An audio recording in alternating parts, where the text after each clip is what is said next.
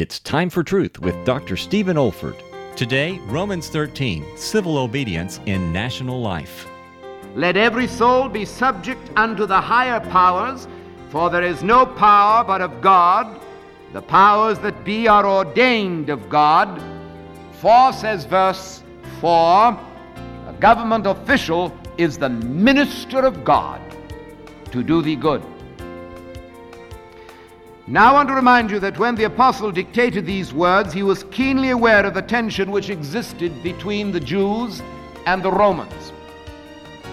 In fact, the Pharisees held it to be utterly unlawful on religious grounds even to pay tribute to Caesar. It was therefore urgently needful for the apostle to extend the doctrine of Christian relationships to this matter of civil obedience. And so, under the inspiration of the Holy Spirit, Paul formulated principles in the 13th chapter of Romans that stand for all time and under every form of government.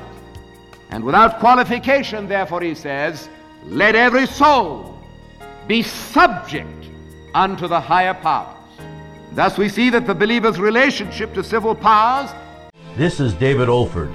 You have been listening to a message from God's Word delivered by my late father, Dr. Stephen F. Olford, who went to be with the Lord in the year 2004. If you wish to learn about our online resources or learning events at the Institute for Biblical Preaching, our web address is olford.org. That's olford.org. You also may want to benefit from our online video training on expository preaching, which can also be found on our website. Thank you so much for listening.